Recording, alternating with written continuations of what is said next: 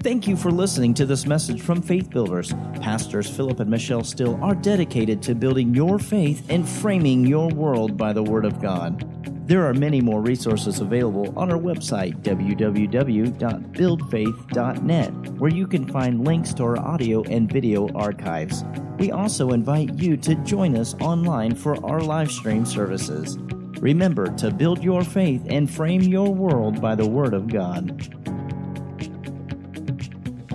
Hallelujah. Well, let's revisit some of the verses from this morning, and watch me. I'm going to press my pause button and unpause it, and we'll just continue in what the Lord was imparting to us this morning through His Word, and just to revisit some of the territory we've already covered. Let's go back to Jeremiah 17 and look at verses 5 through 8.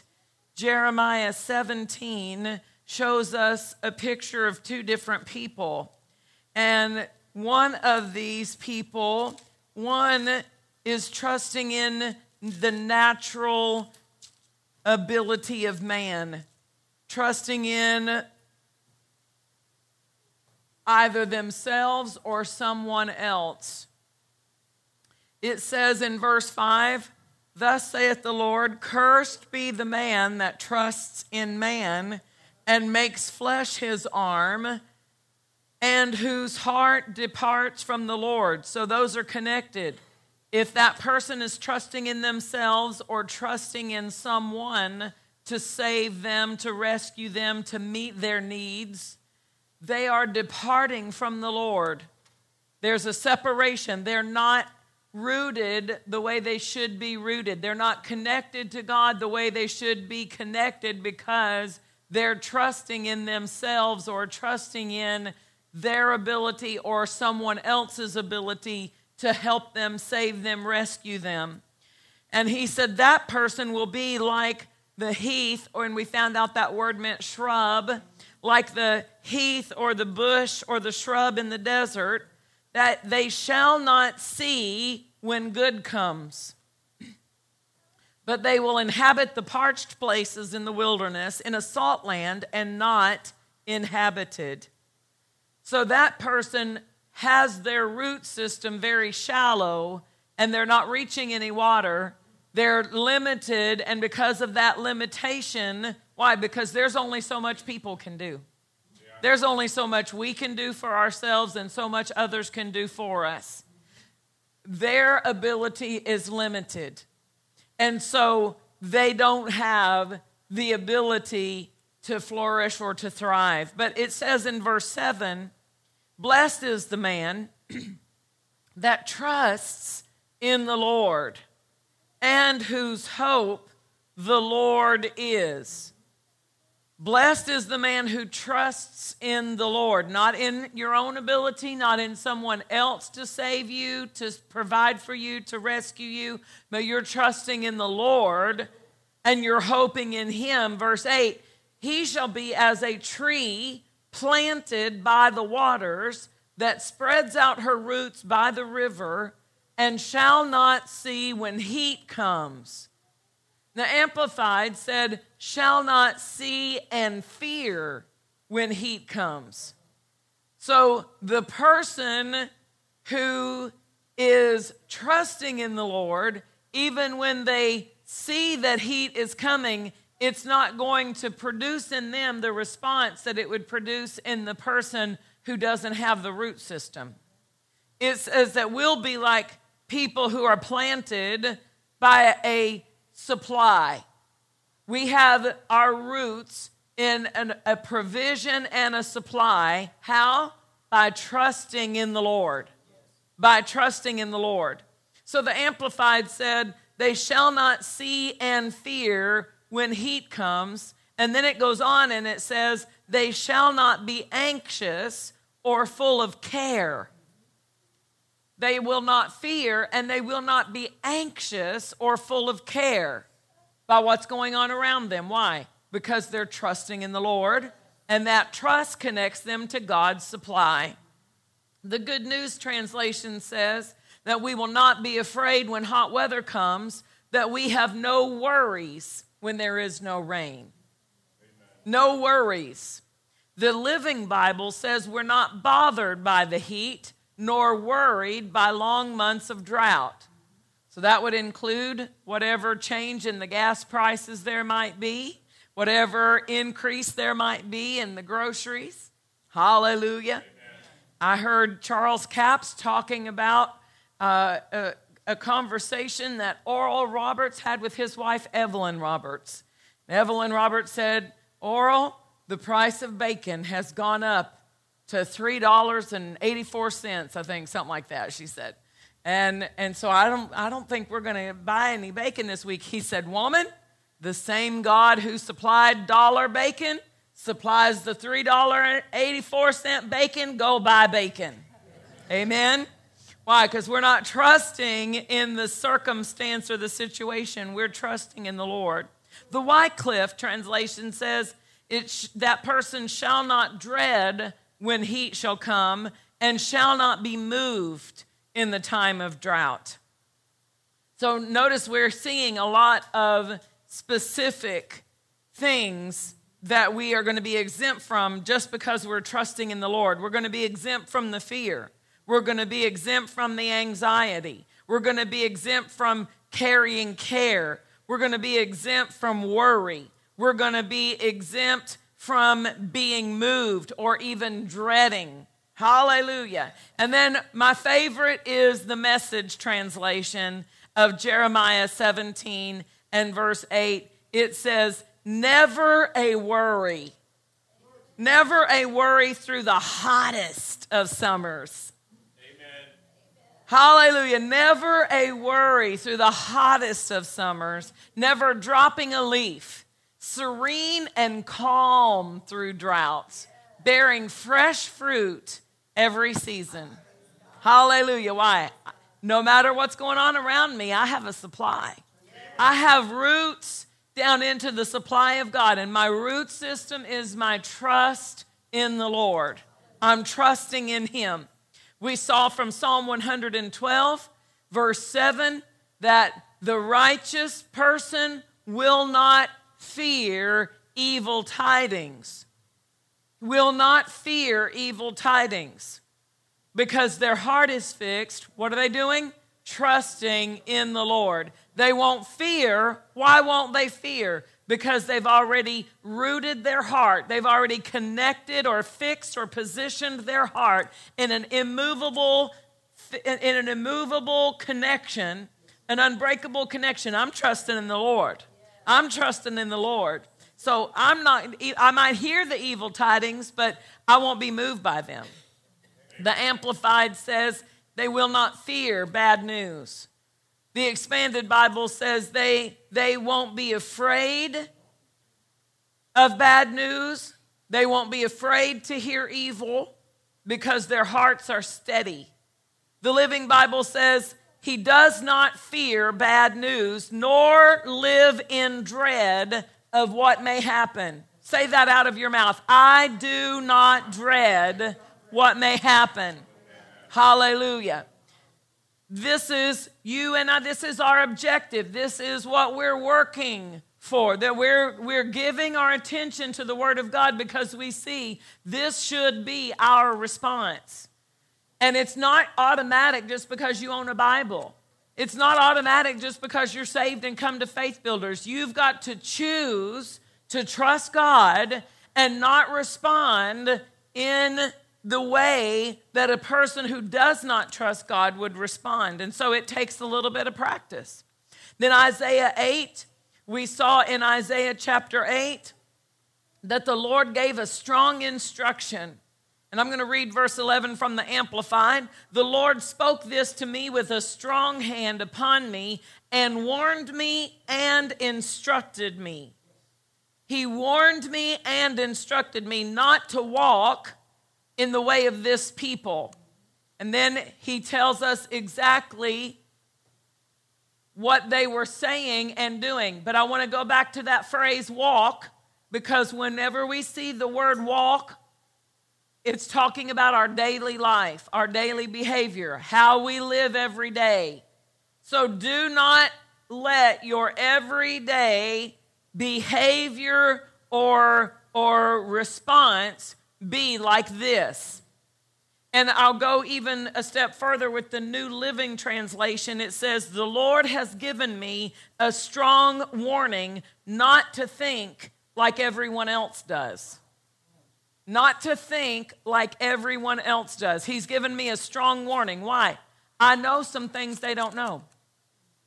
I know someone they might not know.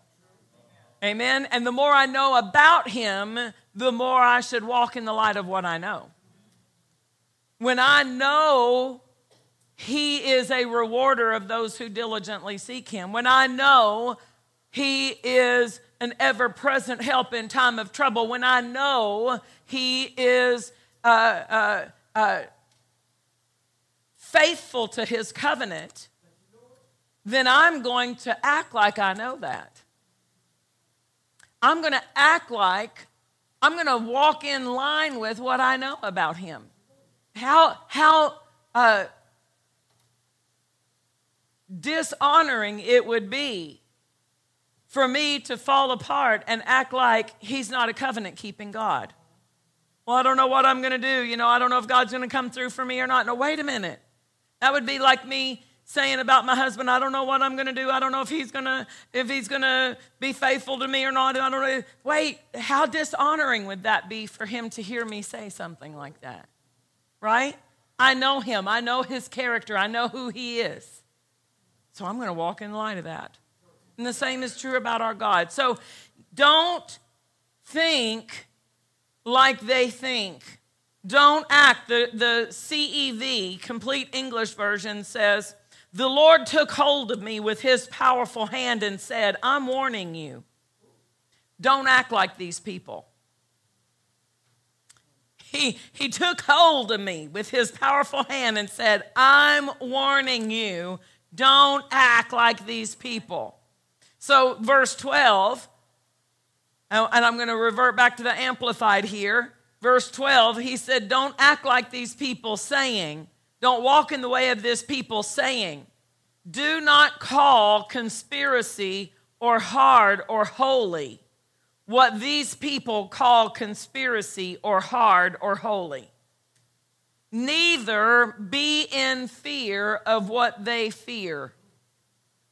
Don't be in fear of what they fear. Hallelujah. So other people might respond in fear, but I'm not authorized to respond that way. I'm not at liberty to act that way. I know something that puts me in a different response category. I know someone, and I know his relationship to me authorizes me to walk in a different response, to think differently about that situation. Hallelujah. And so he says, don't fear what they fear. Hallelujah. And then Psalm 94:13. I'm going through each of these because none of these are scriptures that we use enough to say we're very familiar with them. So we need to become familiar with them, right? So Psalm 94:13, we saw in the King James, let me turn to it and read it exactly here. That you may give him rest from the days of adversity. That you may give him rest from the days of adversity. But we went to the Amplified to get a little bit more understanding of the Hebrew meanings of some of these words. And we found out that it means that you may give him power to keep himself calm in the days of adversity. Where does that power come from? Trusting in God. Knowing him by his word. That's how we trust. Now listen, trust is something developed. It's a choice you make, but the strength of your trust comes as you walk with God. As you know him by his word, you gain this momentum or this strength in this relationship of trust. And this is why we're letting the word of God bring an emphasis to us of what trusting is going to do for us. Trusting is going to anchor us. It's going to root us. It's going to cause us to rise above and ride above the storm and the difficulty. Why? Because I'm in Him, and I'm moving in Him, and I'm responding in Him, and I'm relating to my situation not as a victim, but as a person in Christ. I'm relating to that situation not as someone who is vulnerable, but someone who is kept by a covenant-keeping God. Someone who is a blood-covered person. Someone who is a blood-washed saint. Someone who is seated together with Christ in heavenly places.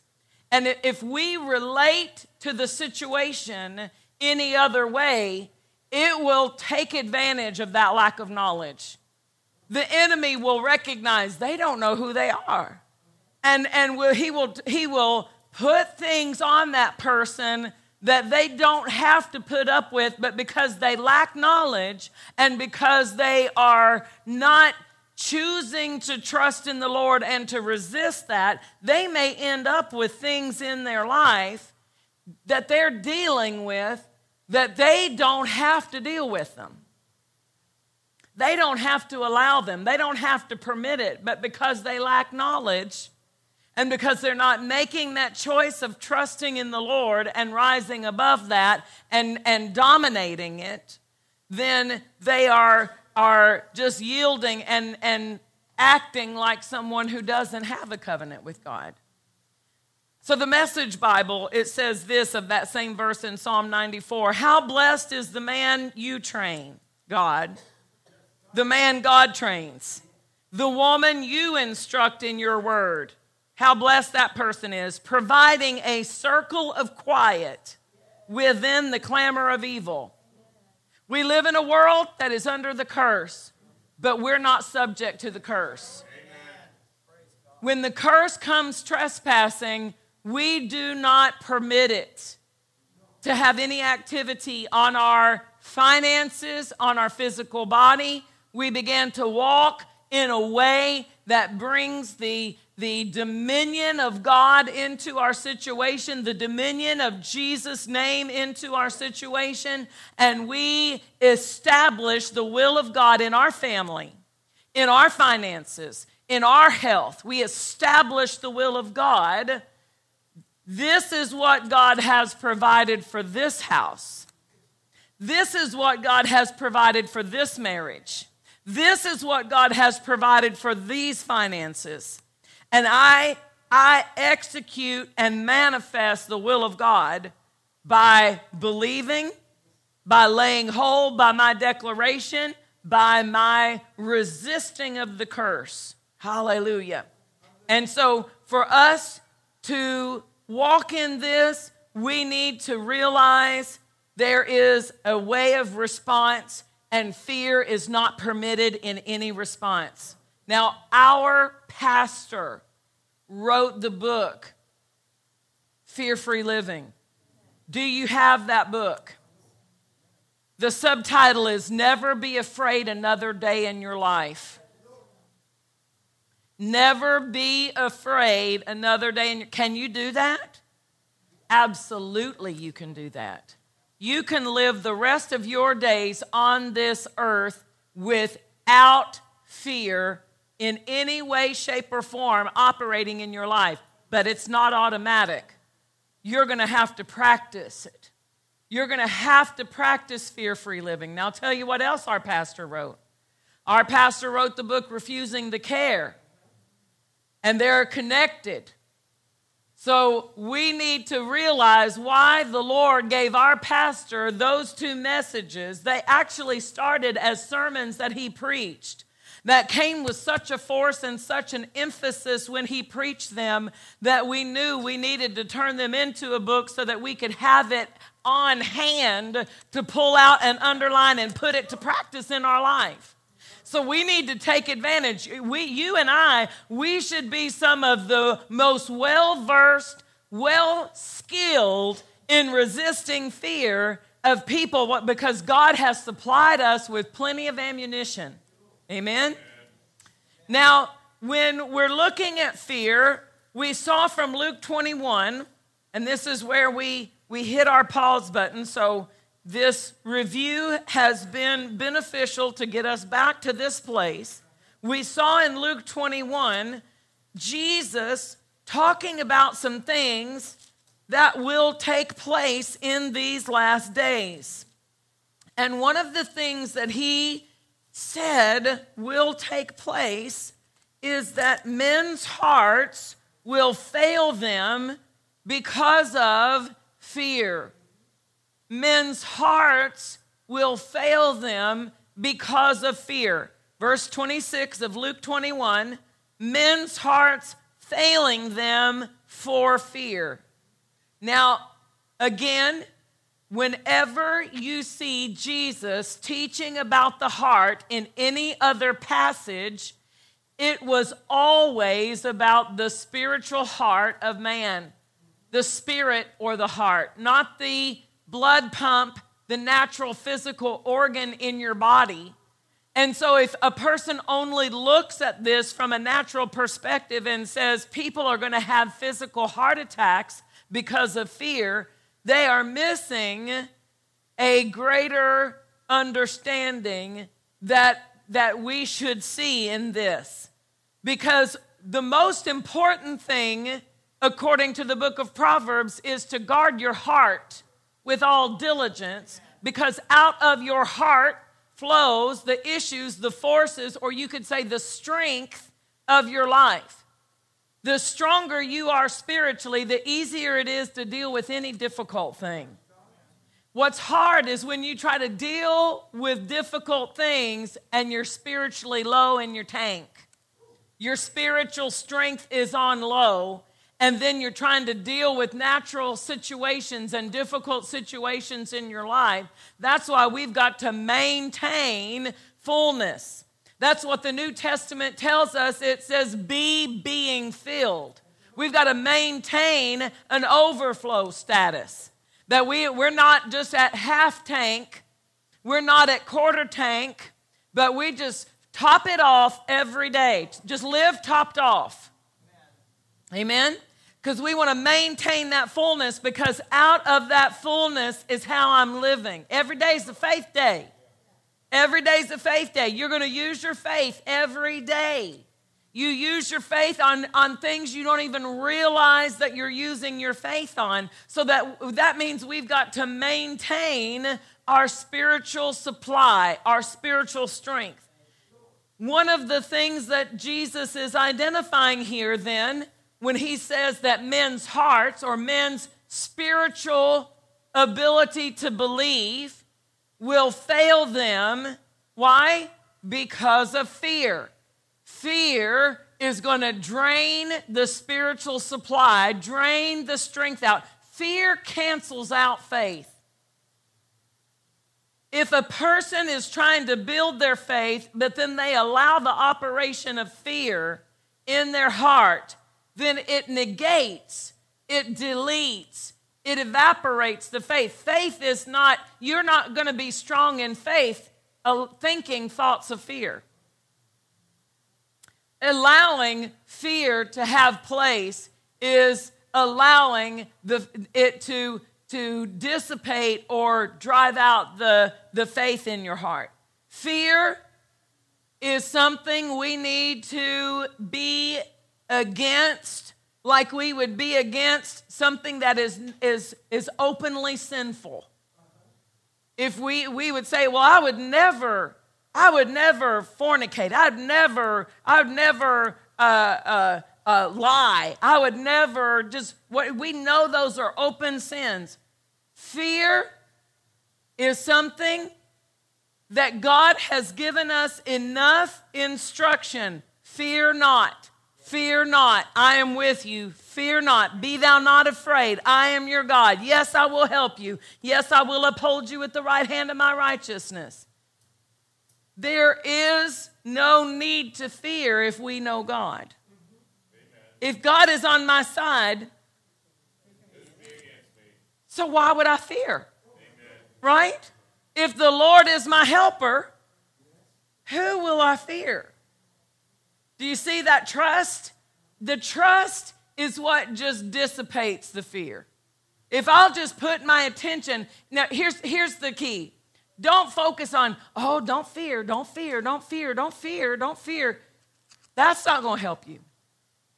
Here's the focus. Trust God. I'm trusting God. I'm trusting God. I'm trusting God. No, I'm trusting God. When fear comes, answer it with trust. So instead of trying to emphasize don't fear, just emphasize trust God, and by default, you won't fear. If you're busy trusting God, you're not going to be victim to fear. No, I'm not going to fear. I'm going to trust in the Lord. So, but we also see something in this verse that tells us how they came to that point where their heart is failing them. They were looking at the wrong things.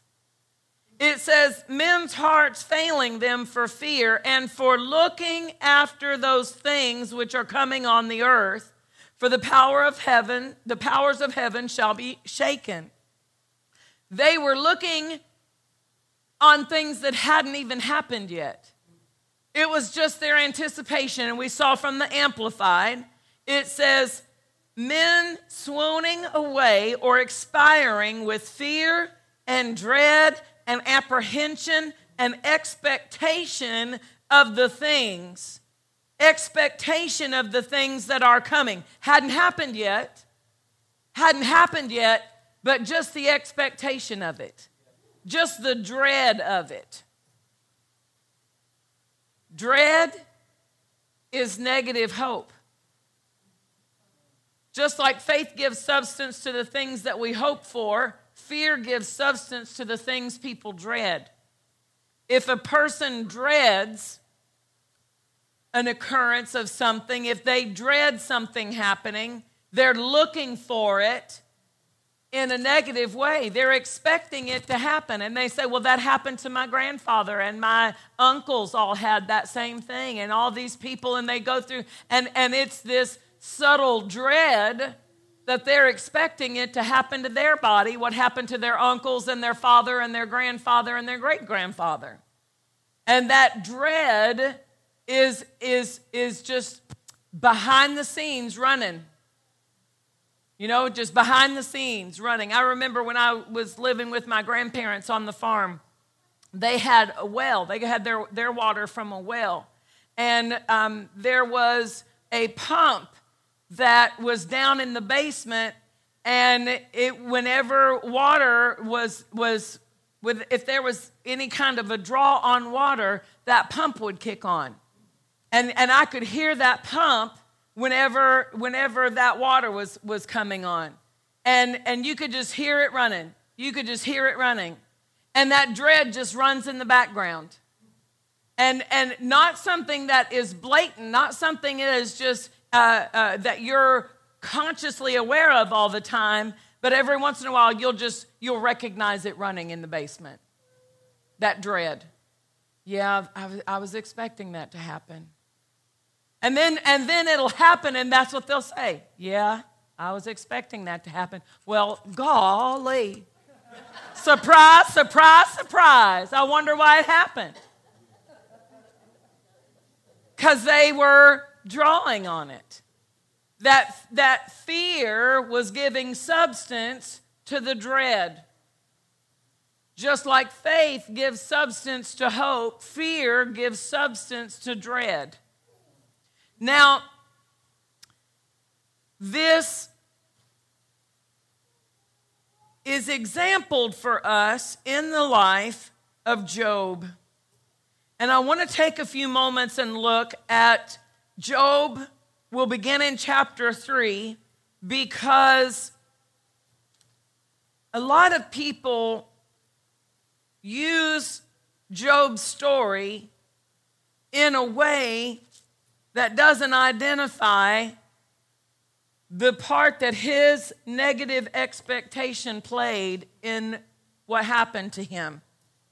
And they'll use the story of Job, and they'll say, well, you know, Job, he went through, and, you know, God allowed him to go through everything that he went through, and then God gave him double, and they've developed this whole idea and teaching and doctrine that, God's going to let you go through all of this difficulty. He's going to put you through all of this just so he can show himself mighty and bring you out. Like I heard this statement, God likes to wait until it is the lowest of the low, till you're at your very worst, and then he brings you out so he can get all the glory. I wouldn't do that to my child. Would you do that to one of your children? That's not his character. Sometimes they haven't called on him till it got to the lowest of the low. They didn't trust in God. They didn't turn to him. Sometimes they didn't come to that place where they yielded to God, and whatever it was that the way the enemy got in and caused that inroad, they hadn't resolved it.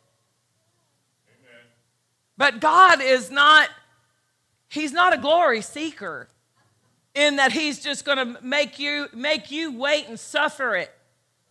Just wait until you're at the midnight hour and the worst of your worst before he comes through.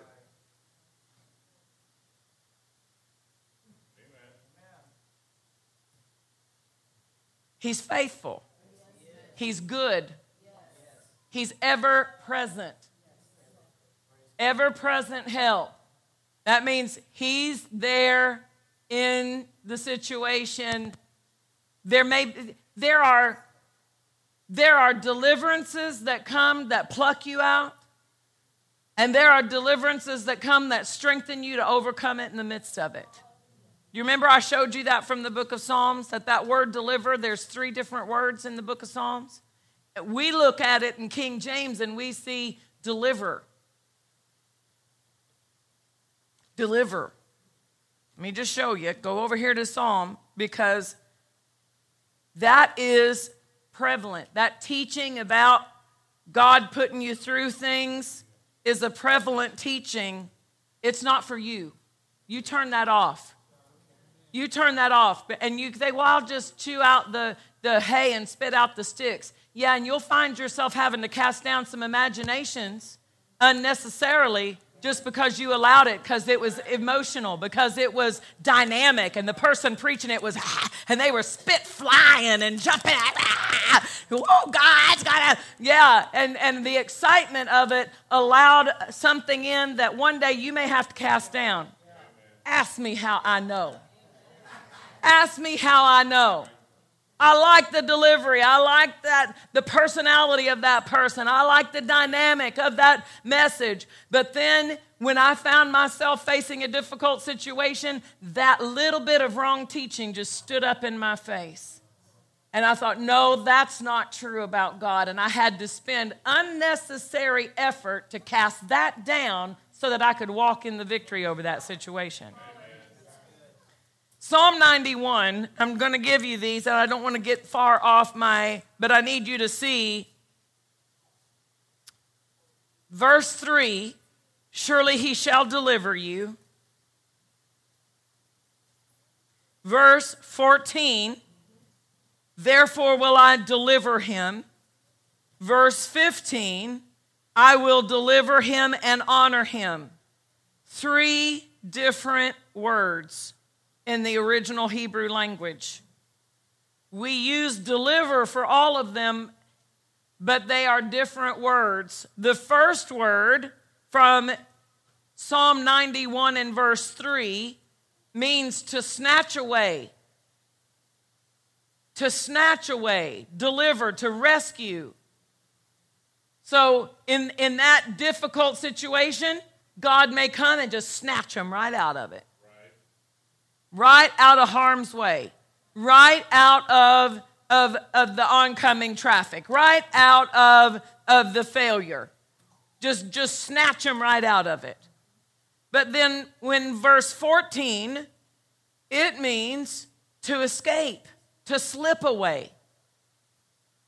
He'll cause that person to escape, to slip away. It also means to bring into security.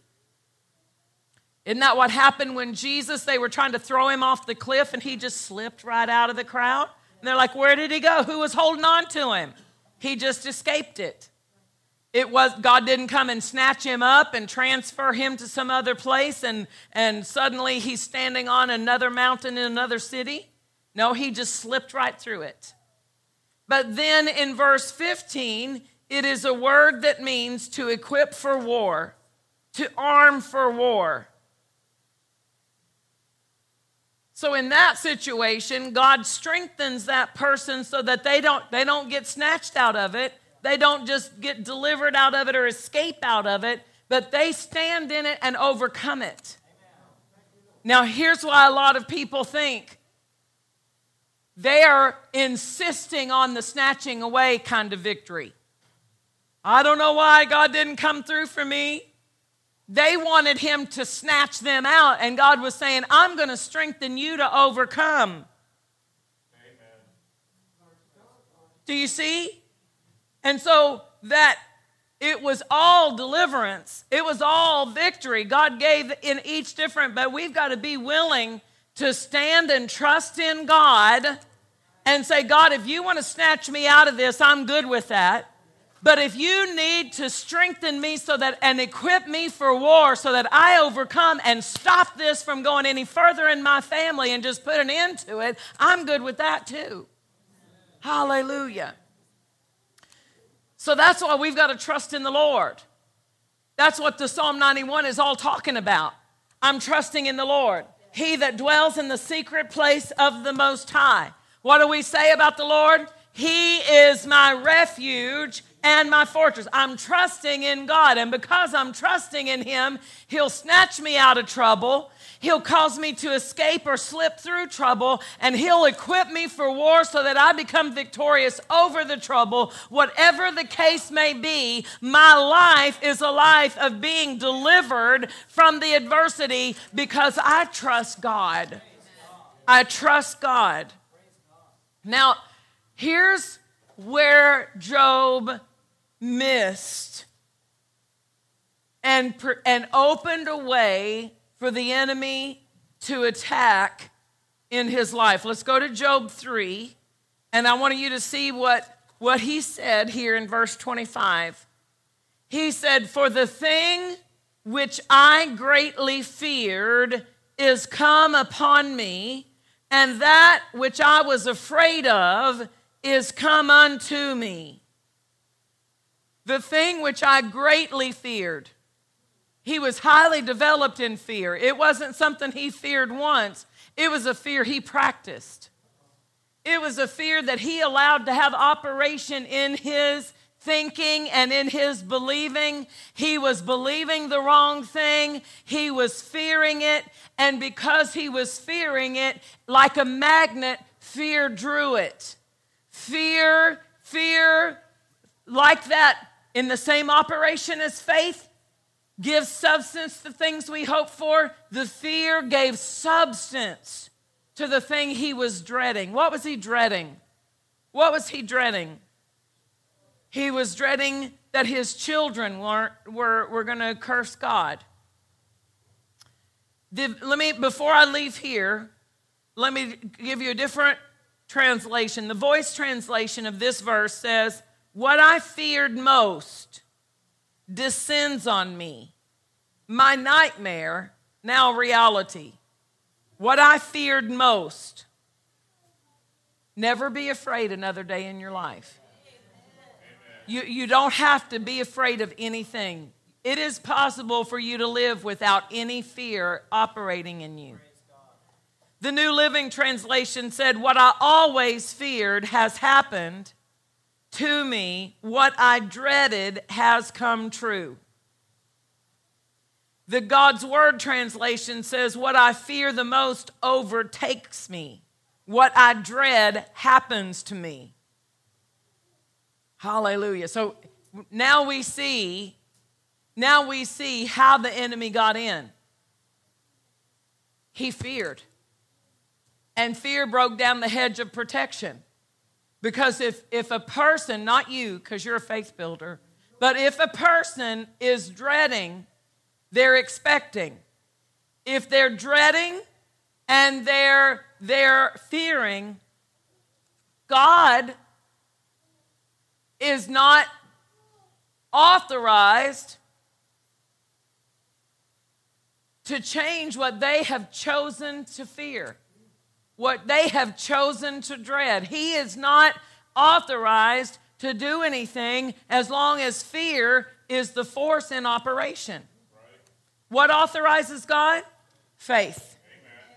Faith authorizes God to move in our situation. Faith authorizes God to help us because we're trusting in Him. Remember, we talked about that root system of trust.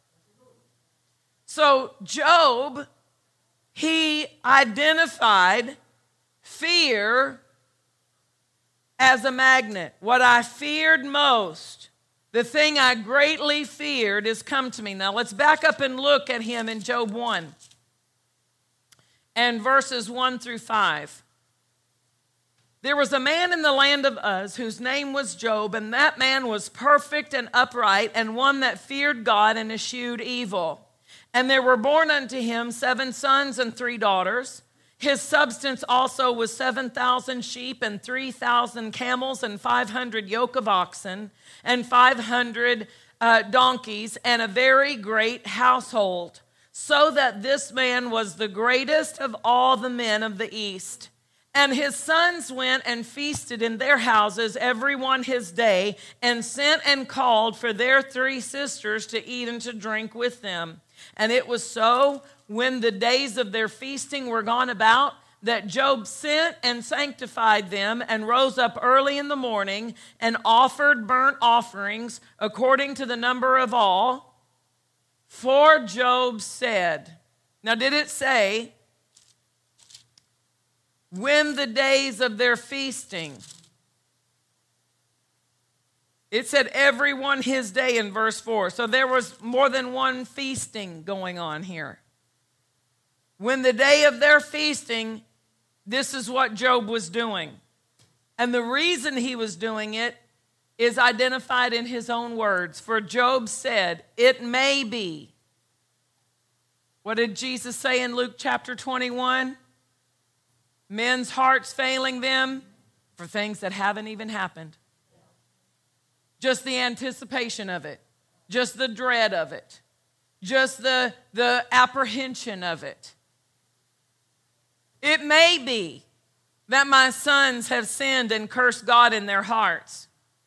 Thus did Job once, twice, continually. Now we know how he was greatly fearing. He did it continually. It looks like what he's doing is spiritual, doesn't it? Too many people pray fear-filled prayers. And they're praying, but their prayers aren't full of faith, they're full of fear. Oh, Lord, I don't know what we're going to do. Lord, I don't know how you're going to save them. Lord, it's so bad. Lord, and they're not connecting to help because what they're praying is causing more fear. They're praying the problem. Jesus said, whatsoever things you desire, when you pray the desired result. Pray the answer. Pray the answer. Why? Because it is possible to do something that appears spiritual. It's a spiritual activity, but be using the wrong spiritual force in the activity. So that fear, do you remember? Okay, Pastor, when he wrote the book, Refusing the Care, he said in the book, he said, I was out on the balcony praying about one of the children. I was out there praying. And he said, as I was praying, the Lord interrupted me. And the Lord said, Philip, why is your face all scrunched up? Can you imagine the kind of prayer that was coming out with that kind of, that face? His face was all scrunched up. And the Lord said, why is your face all scrunched up? And he admitted to the Lord. He realized how he was so anxious, how he was so frustrated. There wasn't faith in his praying, there was worry in his praying. And that's when the Lord told him that worry props the door open for the enemy to bring in all kinds of other evil things. And he used the scripture from the parable of the sower, that the worry, the cares of this life choke out the word. And so we want to recognize, even if it's a spiritual activity, that I want to bring faith in that conversation that I'm having with God. And trust in my words. I want my words to be revealing the trust that I have in God, and not revealing how big I think the problem is. I mean, think about how Jehoshaphat prayed when he was surrounded in 1 Chronicles, surrounded, or 2 Chronicles 20, was it? He was surrounded by the enemy. And so he calls everybody together, and he says, we're going to fast and pray. And he begins to pray, and he says, God, you are so amazing. And he begins to talk about how awesome God is, how strong and how mighty God is. And then he comes down to the covenant. He says, you said if we ever find ourselves in a situation that we can call upon you and you'll hear us. Amen? Hadn't even talked about the enemy yet. He spent that whole prayer, and then at the very last, he mentions the enemy. But by then, he's already strong in faith, just talking about and extolling God, just rehearsing the greatness of God, the ability of God, what God's already done for his ancestors, what God's already done to bring them into this land and to give them this land. Amen? And that's an example for us, but that's not what Job was doing. Job was saying continually, it may be. So I'm doing something out of fear of something that I don't even know has happened. Have mercy. And then verse 10.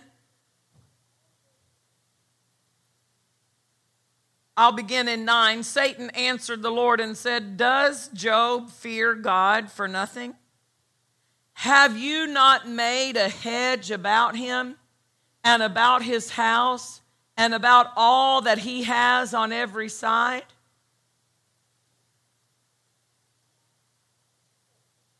That thrills me. Satan had been looking and couldn't find a way in. He had been looking, he had been searching, and God had a hedge. And we have a better testament. We have a better covenant than Job had. We've got a blood covering of Jesus' blood. How much more do we have a hedge about our house and about all that we have on every side? How much more do we have a hedge?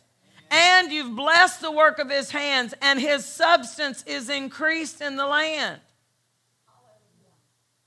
So in verse 12, God said, Satan, behold, all that he has is in your power. It didn't say, I give you. God didn't say, I give you. God didn't give it. How did it get in his power? Fear opened the door. Satan wasn't even fully aware of it, but God is just. God is just. What he has is in your power, but you can't kill him. And it didn't stay in his power very long either. Theologians say this was a 9-month period, 9 month to a year period where the enemy was doing this. And I want you to recognize what he lost, God restored double what he had lost. Why? Because the blessing never stopped. It was just hindered from entering his life. And when he put himself back in line by praying for his friends, he said some things that were wrong. And God said in that confrontation in chapter 42, were you there? Did you see this? Were you there when I measured the waters of the world in the palm of my hand? Were you there? He confronted him and he said, Lord, I've said some things I didn't know about. I've talked foolishly. And so he repented, he prayed for his friends, and when he got back in a position, the blessing that had been accumulating,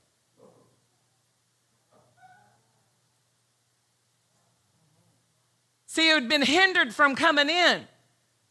But when he was back in a position for it to flow unhindered, it came in and not only restored him, but gave him double. Because God's restoration always exceeds the original condition. Hallelujah. You and I can learn from Job's mistake and never make it. We never have to allow that hedge of the protection of God to be broken down by fear. We can practice living a fear-free life. And we can become skilled and disciplined in maintaining ourselves in a place of trusting God. Now, I want you to look at verse 26 of chapter 3. Go back to chapter 3. He said, I was not in safety, neither had I rest, neither was I quiet, yet trouble came. That's an indication for us. That's an indication. What was he said, I was not in safety, neither did I have rest, neither was I quiet. Well, we know there was a hedge around him, so this was his peace. He did not have his heart in a position or a condition of peace. It's not what's going on in your life, it's what's going on in your heart. We've seen enough scriptures just tonight that it can be going, there can be things happening all around you, but that doesn't have to affect how you respond. It doesn't have to get in you. You can have a peace in you regardless of the circumstance. You can be unmoved by the evil tidings. His heart is fixed, trusting in the Lord. He shall not fear an evil tiding. How do we do that? We've got to become focused on God and not allow anything to violate our peace. Look at Philippians 4:11. It says, not that I speak in respect of want, for I have learned in whatsoever state I am, therewith to be content. He said, I've learned in whatever state I am, therewith to be content. Can I see the Amplified? Philippians 4:11. Hallelujah. Not that I am implying that I was in any personal want, for I have learned how to be content, satisfied to the point where I am not disturbed or disquieted. Your life needs to have that characteristic. I do not allow things to disquiet me. I am not perturbed. I'm not easily set over into that place of hysteria. Amen? I'm just not going to respond that way. I'm going to maintain my cool. Whatever state I'm in, I am not disturbed. I am not disquieted. I have to learn that.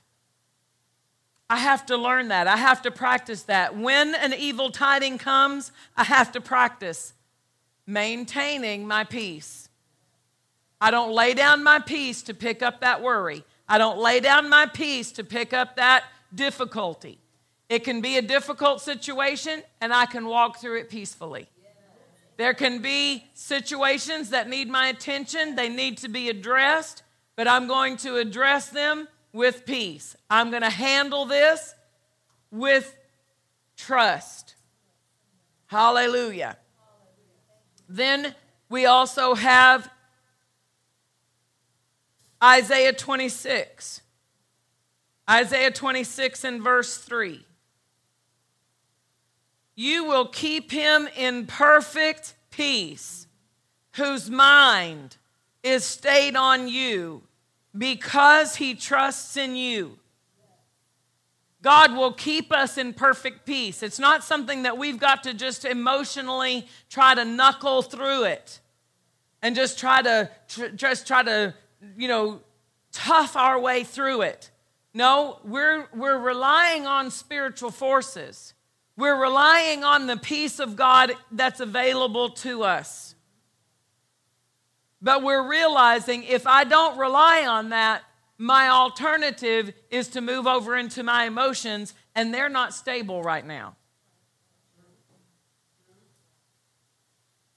They are not going to see me through safely into the plan and to the response that God would have me make, because they're being moved by the situation. So I'm not going to let my emotions dictate my response. I'm going to turn to my inner man, my born-again me, the part of me that is alive unto God, and I'm going to draw out of my spirit, out of my heart, the help of God to respond to this situation with peace, with confidence.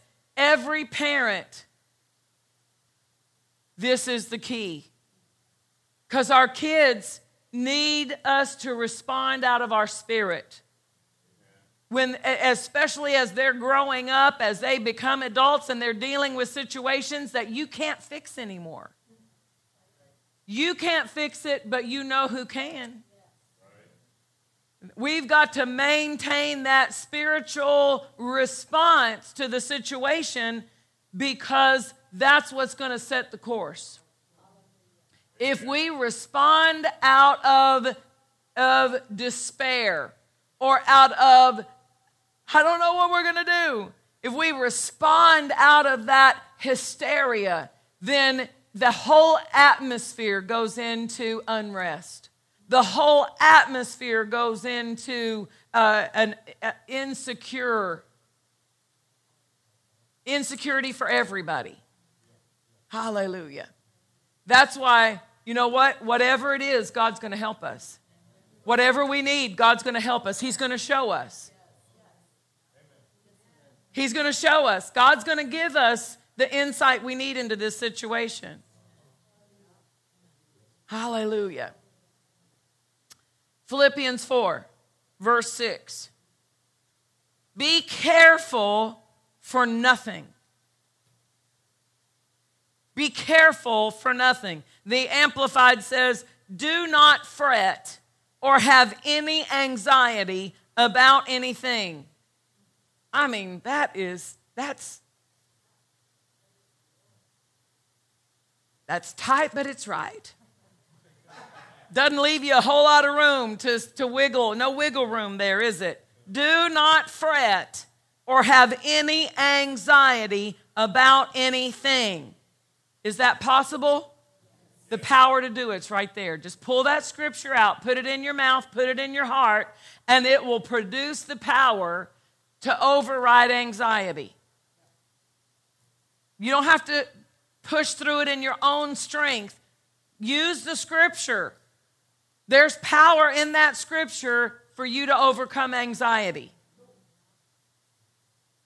Hallelujah. What do we do? What do we do in that situation? What do we do when the adversity comes, when the evil tiding comes?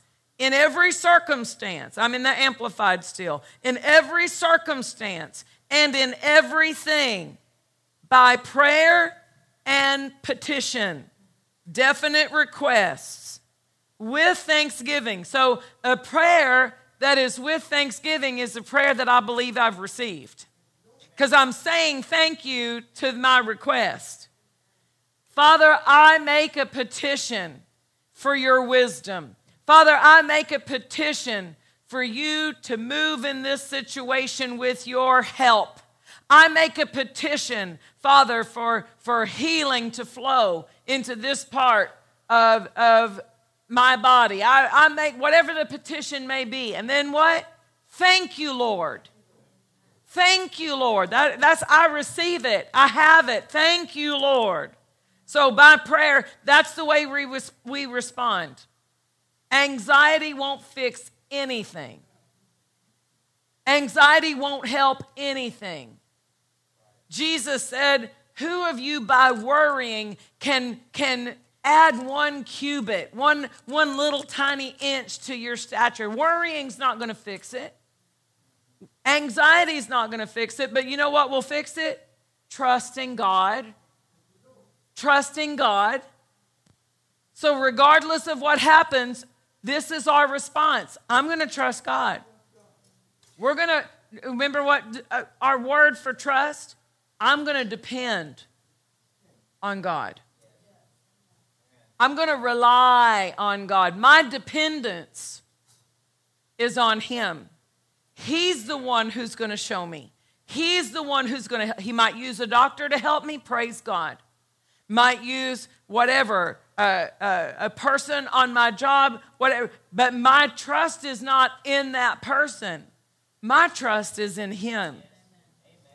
Hallelujah. So by prayer and petition, definite request with thanksgiving, continue to make your wants known to God. Not your needs, your wants known to God. And God's peace shall be yours. God's peace. God's peace shall be yours. That tranquil state of a soul assured of its salvation through Christ.